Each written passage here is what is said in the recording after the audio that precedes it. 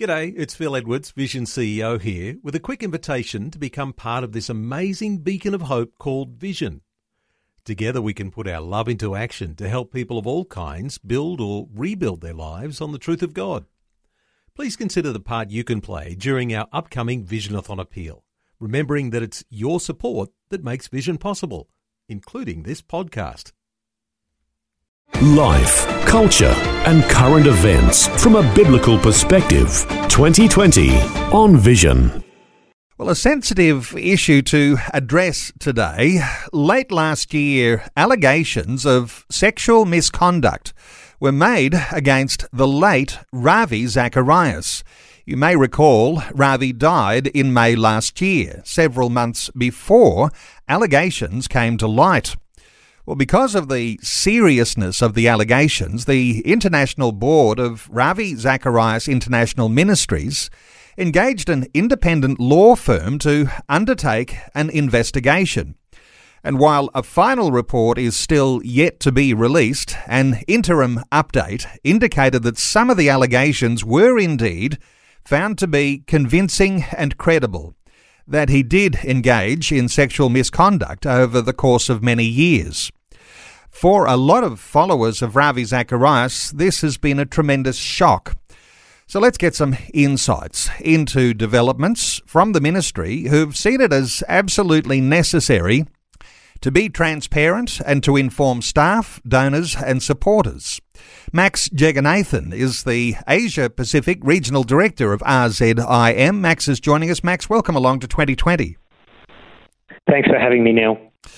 Max, the idea of shockwaves, because there was an awful lot of followers of Ravi Zacharias. Give us an idea of the sort of fallout you've experienced from these allegations. Yeah, well, Happy New Year to you, Neil, and to your listeners. It's sad to be joining you under these circumstances, but your use of the word shockwaves, I think, is perfectly reasonable. It's been completely devastating on so many levels, and you correctly raise the devastation for people who have followed Ravi, or for people who have benefited from his ministry and that have grown in their faith and have perhaps even come to faith through Ravi's work.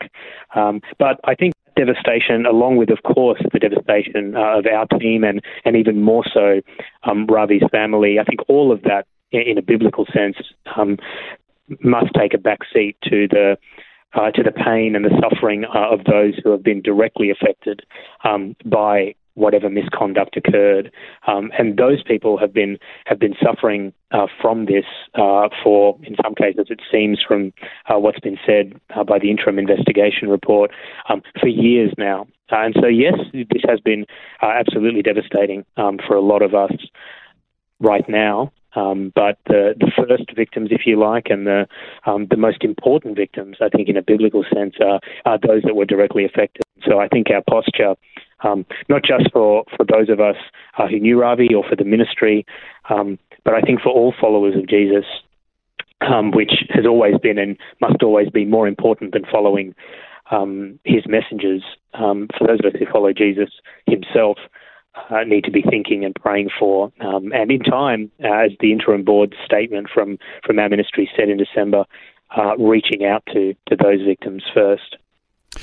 Let's talk about the victims in just a few moments, but back to the board for a moment here, because oftentimes when there are allegations that send shockwaves through a community of followers, people will say, what position will a board take? Will they whitewash the whole thing and try to make themselves look good? But certain humility here in the RZIM board, in that they decided to have an independent investigation. In other words, they won't just make their own assessment. They'll invite a law firm, as it was, to go and make that investigation, and still waiting for the full report, Max.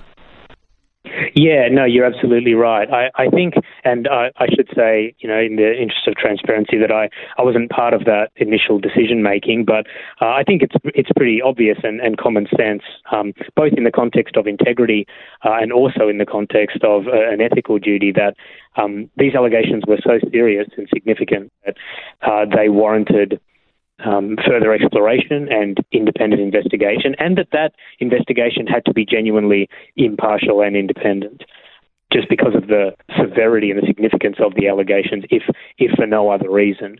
But I think from a biblical perspective, the fact that the report was done externally and it was commissioned externally was very, very important. And look, you are right in what you implied. The initial findings that were made public in a very short interim report in December, they do show that the investigation report, however horrific these findings have already been, and they will be when potentially the final report does come out, the investigation has done its job, which is important.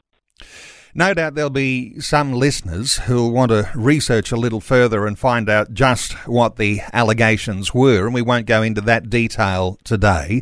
But this idea of caring for people who have been hurt under these circumstances, the care for victims here, this has been a very, very high priority for the board.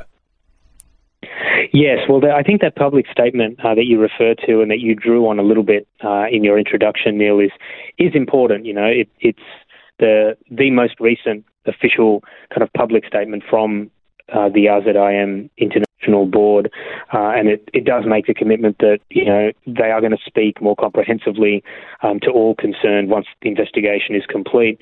But it does then make the point that as it should, we are devastated for those who have suffered from this misconduct. And I think that necessarily has to include a number of things. I think that everyone is well aware of, and as it's been prayed through and thought through, things like corporate confession, corporate repentance, taking responsibility where it's due, and then to the degree that there has been evidence found, reaching out through restitution and through measures that actually take action, not just to kind of take a posture of saying sorry and moving on, but actually reaching out, to these victims.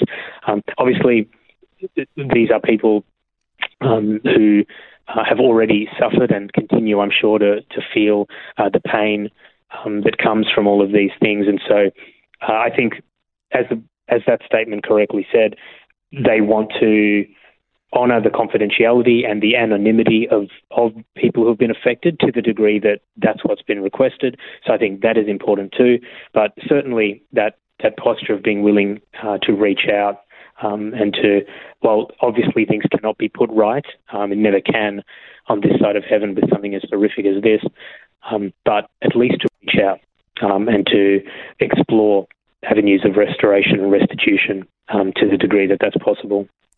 It's a sober reminder, isn't it, Max? And on biblical reflection, this idea that there is a higher level of accountability for Christian leaders. And when you have a global reputation, that accountability is even more apparent. What are your thoughts here as we reflect, perhaps biblically, on this high expectation that we have of our Christian leaders? Yeah, this is a really important question going forward for all of us, I think, as a body of Christ and as representatives of the Lord's kingdom. And, Scripture is very, very clear on this. It's not just the standards of integrity and responsibility we are all expected to model as we seek to model Christ. But, books like the book of James is very, very clear. I think it's James 3, where it says that, people who have been called to and accept the call to teach the gospel, to actually proclaim the gospel as their central calling, they will be judged to a higher standard. And so what that very clearly tells us is that accountability needs to be central. Certainly as an evangelist and an apologist, in my very, very short few years of doing that, one of the questions that constantly and heartbreakingly comes up that confuses people or even stands as an obstacle for people who are exploring their faith, struggling with their faith, searching for God, is Christian hypocrisy. And, while we are not perfect, and in fact our imperfection and brokenness does actually point to the truth of the gospel in many, many ways, that's not for a second a license to abdicate our responsibility to do what we can to be accountable, to put systems of accountability, structures of accountability in place, and to graciously but also very clearly call each other out when we fail those standards, but importantly, continue to point to Christ as the model. One of my colleagues and friends very helpfully often says, we need to be telling the world to judge us Christians by Jesus, not to judge Jesus by us Christians. And I think that's sadly important, but also encouragingly important, especially at a time like this. There'll certainly be those who will have a finger pointing, waggling the finger and using those sorts of accusations of hypocrisy, and a reminder that we all fall short of the glory of God. But there's those who won't necessarily be waving a finger of hypocrisy, but they'll be affected. People who have loved the teaching of Ravi Zacharias over many years, responding with grief or confusion or disillusionment. Some will be angry about these sorts of allegations being proven to be true. What are your thoughts for those who've been followers of the ministry moving forward, how they might process these sorts of things, Max? Yeah, and I really do feel for people in those categories that you just outlined, Neil. And my hearts are with them, and our prayers are with all of them as well. Just a couple of things to say, I guess. The first thing, just in the context of those who have been directly affected by the misconduct, as I've already said, they are primary in our thoughts and prayers, and my prayer and expectation is that they will be primary in whatever happens as the final report is released and steps that are taken. But what that shows is that we all fall short of the glory of God. We all, like sheep, have gone astray. All sin disconnects us from God, so that's all true. But we have to be very careful with that, because all sin is not equal in its consequence, in its gravity, in its significance, and as you've correctly said, in its impact on other people's lives. And so we are called to love God, but we're also called to love one another. And that kind of horizontal category of relationship, I think, is something that we can't forget. So that's the first thing. But more to the direct point of what you were actually asking, my encouragement would be to people who have benefited from the ministry, or who have drawn closer to Jesus and the gospel through it, or who have found confidence in it, that all of those things still hold. The propositional and relational truth and power of the message of Jesus Christ and what he offered and what he continues to offer to each of us remains in place. That remains completely and 100% true. And to the degree that your faith might have been bolstered or strengthened or even found through anyone, a ministry, a speaker, an author, whatever it might be, it was all for the purpose of bringing you into relationship with Jesus, or into deeper relationship with him. And so I just encourage people to focus on that, and to remember that it was Jesus Christ and only Jesus Christ who died on a cross for us. No one else did that. The rest of us, who are in the field of evangelism, pastoral ministry, apologetics, whatever it might be, we are, if we're doing our job well, we should be humbly pointing to Jesus and basically nothing else. We should just be pointing to Jesus. And obviously that can go wrong because of the brokenness of the world and the brokenness of people. But I just really want to encourage people that their search for truth, their relationship with Jesus, their exploration of faith should not be impacted one way or another, even though the sad emotional reality is that this will be a devastating time for a lot of people. I fully understand that. I know it's not a conclusive answer, Neil. I hope that's helpful, though. It gives us some things to think about as we go forward. Well, it does certainly affirm that there is uncertain times ahead for all of those who've been a part of the Ravi Zacharias International Ministries, and I guess that includes you too, Max. But how do you see the possibilities for the future moving forward? I mean, in light of the fact that the final report's not yet released. Yeah, look, the honest truth is that we just are not entirely sure of what the Lord has going forward. And so this ministry, as all ministries, remains in God's hands for him to do whatever he wants with. So we remain, first of all, obviously prayerful for victims. Secondly, we are prayerful for the we appreciate prayer for this, especially for those on our international board and in our senior leadership, for wisdom and discernment to do what is right biblically and model Christ and honour the gospel, even in a terrible and horrible situation.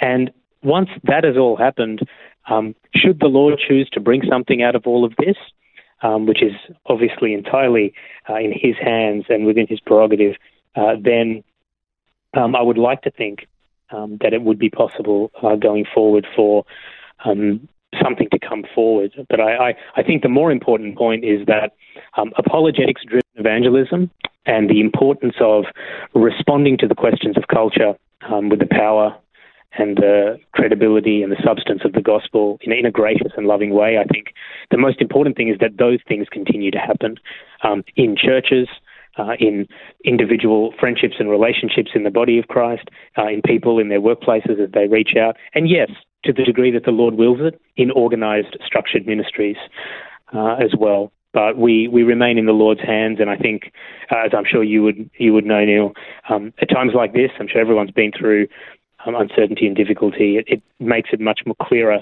that we are at the Lord's throne and in his hands about what comes next.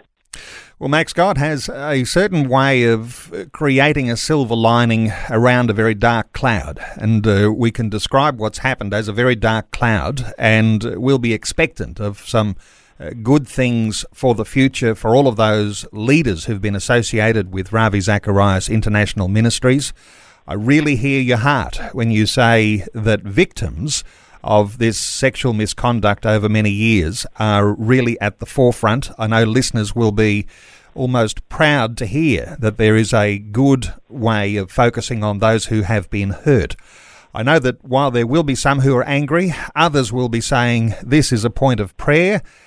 God will do some good things in what has happened in all of this distress and all of this sadness that has gone on with these developments. But Max, thank you so much for taking some time to share your thoughts and your heart with us. I'll point our listeners to the Ravi Zacharias International Ministries website, rzim.org,